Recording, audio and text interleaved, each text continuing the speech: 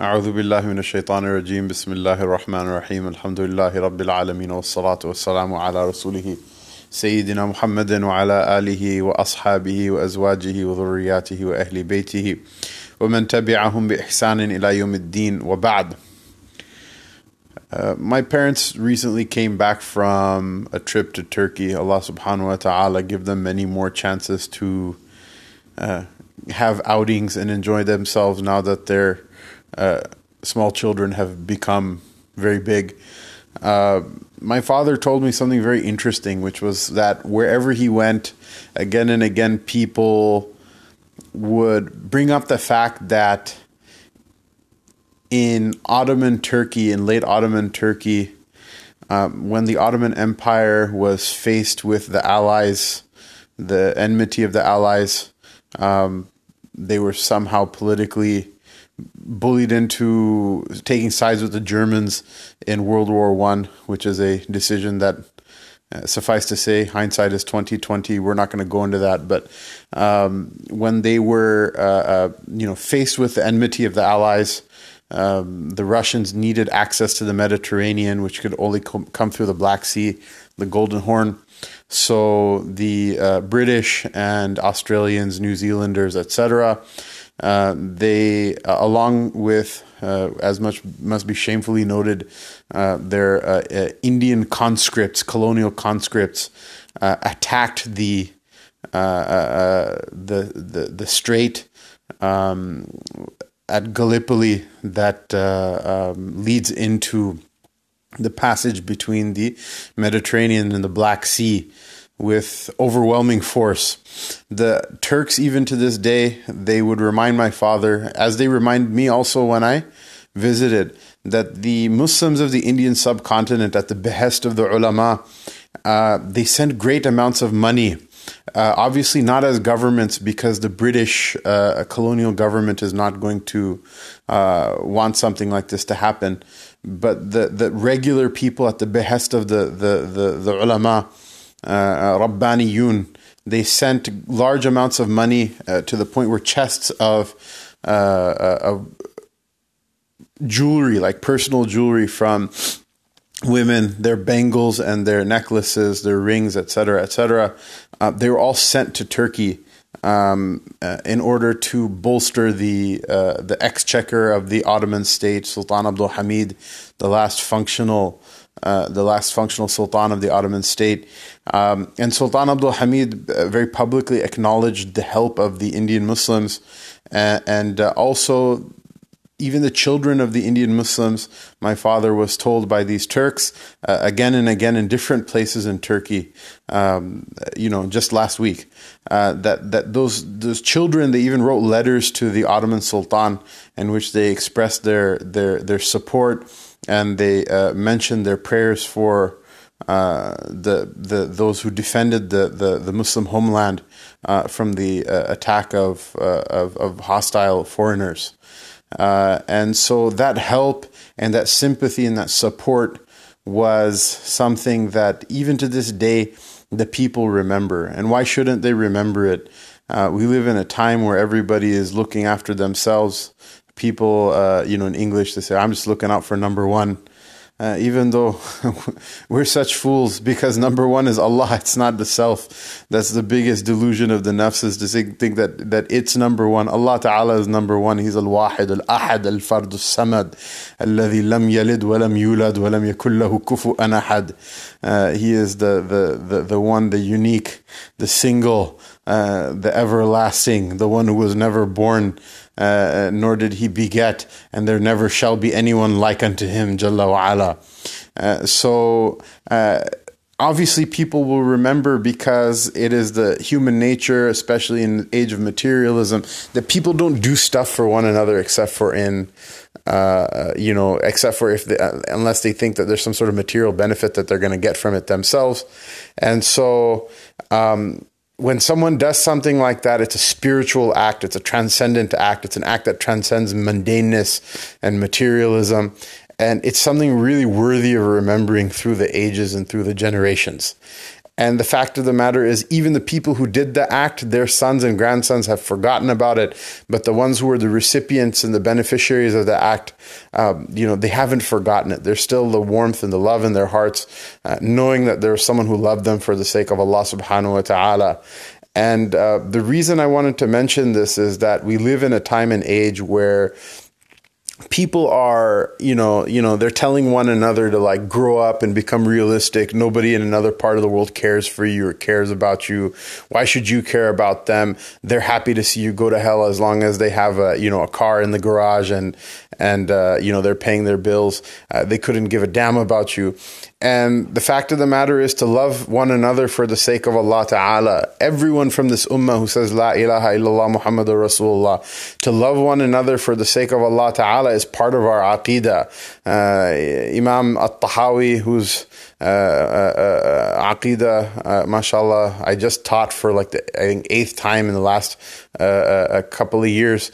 Mashallah, he mentions as a point in his aqeedah that everyone from the Ahlul Qibla, everyone who meets any minimal definition of Islam, every single one from the Ahlul Qibla, all of them are the awliya of Allah Ta'ala. All of them, they're friends of Allah Ta'ala, the ones that Allah Ta'ala befriends and guards them.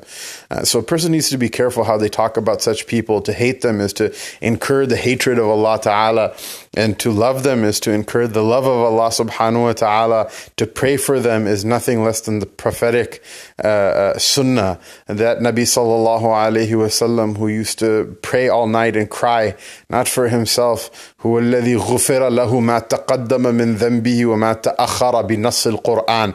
He is the one that Allah Ta'ala forgave him any mistake that he would have made. He obviously is already divinely protected, ma'asum, from committing sin, and his mistakes are described by the ulama as possibly doing something of less virtue when he could have done something of more virtue.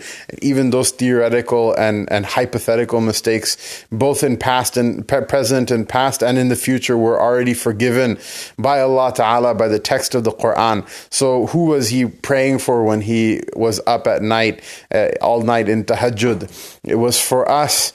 Who was his du'as for? It was for his ummah. Who was his, what was his Hajj when he stood for 5.5 hours in Arafat during the hot part of the day, standing in a desolate plain without his head covered, with the sun directly bearing down on him. It was for his ummah. Who did he save his dua for? It was for his ummah. Who did he save his shafa'ah for, his intercession on the Day of Judgment? It was for the sinners of the ummah, not the Abu Bakrs and Umars who are going to go to Allah Ta'ala with the honor of having been there at the Battle of Badr to defend the Prophet Sallallahu Alaihi Wasallam in person.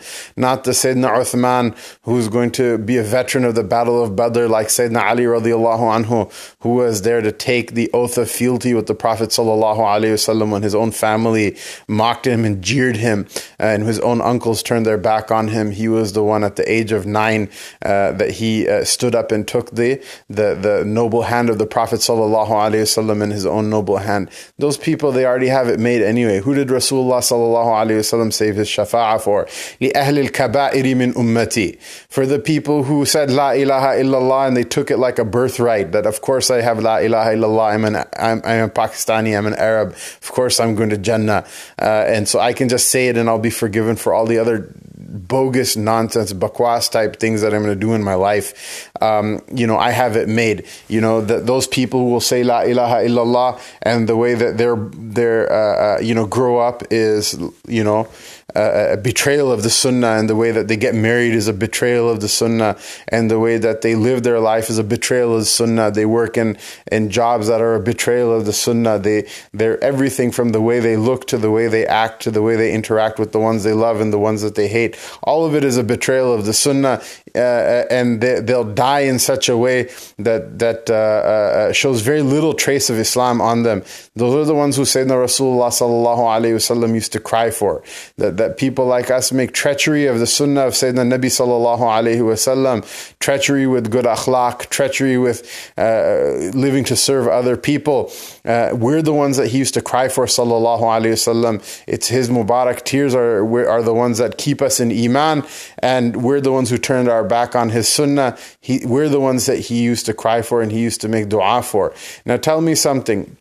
A person who says, why should I give a damn about someone in a foreign country? They don't give a damn about me. If we had to wait for Rasulullah sallallahu alaihi wasallam that we should be pious, that our piety should earn his concern, all of us would have been sunk and this ummah would have died away a long time ago. It would have been devoid of barakah, and it would have been devoid of mercy, and it would have been devoid of a chance for the sinner to repent and walk the path of righteousness after having been a selfish person. Why? Because we wouldn't have made it. Our du'as would have, instead of being for each other, they would have been against one another. And a du'a or a love that's based on reciprocity is not a love at all. In fact, that's, if you can't treat your enemies with reciprocity, you're not even a human being, you're an unjust person. Rather, the sunnah of the Prophet ﷺ is anyone who says La ilaha illallah, wherever they are, whatever color they are, whatever level of piety or practice they have, all of these things, whatever race they are, whatever socioeconomic class they're in, even if you had met them, you wouldn't have gotten along with them. The fact that you feel in your heart the sweetness of love is also a part of the sweetness of something else, and that's iman. And so this idea that we have to love the ummah of Sayyidina Muhammad sallallahu alaihi wasallam, and we should hear the stories, hear the akhbar, the news about what's happening to the people of Syria, what's happening to the people of Burma, what's happening to the people in Somalia that are going through this epic drought that's killing animals and killing children, what's happening with the people in Niger, what's happening with the people in all of Afghanistan and Central Asia, the Muslims that live in the western lands of China, and the Muslims that live in the Central Asian republics, in the Indian subcontinent, what's happening with black folks here in the country, what's happening with white folks here in the country who accepted La ilaha illallah, what's happening, instead of throwing labels that this is immigrant Islam and indigenous and all this other stuff. I mean, obviously those labels, if you use them in a matter-of-fact sense, that's great, that's wonderful, but some people use them. You can feel poison inside of their tone, as if they're trying to separate between us and them. If you don't look at every other Muslim and see a part of yourself in them, right, which is conformant with the Sahih Hadith of the Messenger of Allah sallallahu alaihi wasallam, al-mu'minu mir'atul mu'min, the believer is the mirror to the believer. If you cannot look and see yourself in another believer and see something to love and see something to have sympathy for, then you should go to a doctor, go to one of the mashayikh of this ummah, and ask, how can I get this treated? How can I be healed from this? How can I be whole again? And and the thing is, like all other spiritual virtues, they require some effort to acquire, and they require some effort to upkeep and to maintain as well. So go, listen to these people, talk to these people, hear the stories of the people who are doing well as the people who are suffering. If you can't materially participate in alleviating their suffering, then the more important thing is that we make dua for one another. And if materially you're unable to help everybody, it doesn't mean that you should hold your hand back from helping somebody. This idea that we're one ummah and that we love each other for the sake of Allah subhanahu wa ta'ala, this is like an act of worship, like salat, like fasting, like paying zakat, like paying sadaqah, like building the masjid. People think that the only service they can do for the deen is becoming a doctor or becoming a masjid president, and push those things to the side. Those things, you're not supposed to seek them. If you seek them, they'll destroy you. Those things, if it happens, it happens. But these are the primary virtues and the characters of the heart that will make a person Nabi-like, that will make a person like the Anbiya alayhimu salatu wassalam, if not in a complete way, in a kulli way, at least in a juz'i way, if not to the level of superiority that the Anbiya alayhimu salam have, then at least at some level it will be some qadr mushtarak or common denominator between us and between those that Allah subhanahu wa ta'ala loves. Know that loving the ummah of the Prophet sallallahu alayhi wasallam near and far, across generations, in the past and in the future, in the present, loving the ummah of Sayyidina Muhammad sallallahu alayhi wasallam, loving the people of La ilaha illallah, keeping their hurma and their sanctity, not making fun of them, not mocking them, because to mock the thing that is holy in front of Allah subhanahu wa ta'ala is itself an act of blasphemy, which may even take a person out of Islam, even though the qadi and the mufti are not there to give the fatwa of kufr. What's the benefit if Allah subhanahu wa ta'ala considers you a kafir because of your istighfaf and your istihza, because you're making light and mocking something that He considers holy? So instead of mocking and treating another Muslim with sanctity, not just with respect. We should treat all human beings with respect, but treating another person of La ilaha illallah as if this person is holy, he's sacred. Allah subhanahu wa ta'ala, His Messenger sallallahu alayhi wasallam, how did He train His companions? That Sayyidina Abdullah ibn Umar radiallahu ta'ala anhu is making tawaf around the Kaaba, and he looks at it and addresses it and says, how holy are you? How great are you? How sacred are you? And I swear by Allah subhanahu wa ta'ala that every single believer, even if you and I don't think they're such a big deal, I swear that every single believer is more holy and more sacred than the Kaaba. One of my maktab students, I said this hadith to them, so this athar to them, and they really went home and their father asked them, what did you learn in maktab? He said, the sheikh said something strange today. So what is it? He said that every believer is more holy and sacred than the Kaaba. And he goes, is it really true, Baba? And his father said, well, if sheikh said it, it's true. And so he came to me and he was so happy. He said, this is just one thing that you said to my child. I feel like the entire maktab process was worth it, because he said it in such a way I know he'll remember it for the rest of his life. And this is the training that Sayyidina Rasulullah sallallahu alayhi wasallam gave. So imagine how happy Allah Ta'ala will be with the one who shows concern for the people of the Ummah, near, far, all of them. Imagine how happy Allah Ta'ala will be if the Prophet sallallahu alayhi wasallam saved his shafa'ah and his du'as, his tahajjud, his concern, his worry, his tears for the people of the Ummah, regardless. He knew that the people are going to be like this. They're going to betray his message and his sunnah, and they'll ice skate by life, knowing that La ilaha illallah will confer them some benefit in doing kind of the minimum, the path of least resistance. He still didn't allow that fact to obscure his love.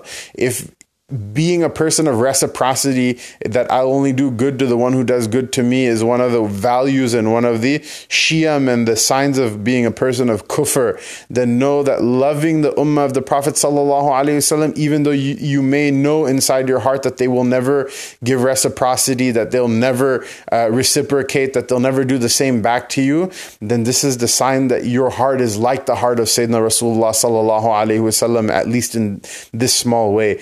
And know that whoever is like Sayyidina Rasulullah sallallahu alayhi wasallam, whoever loves his sunnah will be with him, and the one who will be with him will be in Jannah, because that's where the Rasul sallallahu alayhi wasallam was created to be, and that's the one for whom the Jannah was created in the first place and all of its ni'mah. So never be a hater. Always love the Prophet sallallahu alayhi wasallam's ummah. Always love the people of La ilaha illallah. Don't worry whether they love you back or not. The reward is not from them, rather it's from the Allah who created them and the Allah who loved them enough to give them the gift of La ilaha illallah, such a gift that Yawm al-Qiyamah people will come with sins like the mountains, and a small placard with the kalima of La ilaha illallah Muhammadur Rasulullah will be placed in the scale pans against them, and it will outweigh all of them. وَإِن زَنَا وَإِن سَرَقَ وَإِن زَنَا وَإِن سَرَقَ وَإِن زَنَا وَإِن سَرَقَ. Even if a person commits fornication, and they should steal and they should do all of these things, this La ilaha illallah is something that there's no physical creation in this universe. Only the world of meanings can contain what its true magnitude is. There's no physical creation in this universe that can contain its true meaning and its true form and its true magnitude and its true reality. That to love that and to love the people of that, that's an act of iman, and it's an act of faith, and it's something that will take people to Jannah, and it's from the khuluq of the best of this ummah, and from the khuluq and the good character of the first people of this ummah, and it's something that we will carry with us. And if other people don't want to carry it with us, they carry it with them, that's their problem, but we'll never let it leave from our hearts. We'll never let it leave from our hearts, just like those people who gave for the sake of their brothers and sisters in defense of their homeland, in defense of their honor, in defense of their lives, in defense of their security, and in defense of their safety. Even those who didn't have any money to give, they sent their du'as, they wrote letters and they sent their du'as and their feeling. Trust me, the love is not forgotten in this world, and even if no one in this world recognizes that love will definitely not be forgotten on the Day of Judgment, and it will definitely never be forgotten or wasted by Allah Ta'ala or His Rasul Sallallahu Alaihi Wasallam, or those that He loves or those that they love. Allah Subhanahu Wa Ta'ala make us amongst those that they love, that we should have love and concern for the Ummah of Sayyidina Muhammad Sallallahu Alaihi Wasallam, that He give us the opportunity of making service for the Ummah of Sayyidina Muhammad Sallallahu Alaihi Wasallam, and that He make us live and pass from this world as part of the Ummah of Sayyidina Muhammad Sallallahu Alaihi Wasallam. Wa sallallahu tabarak wa ta'ala wa sallama ala Sayyidina Muhammadin wa ala alihi wa sahbihi wa sallam.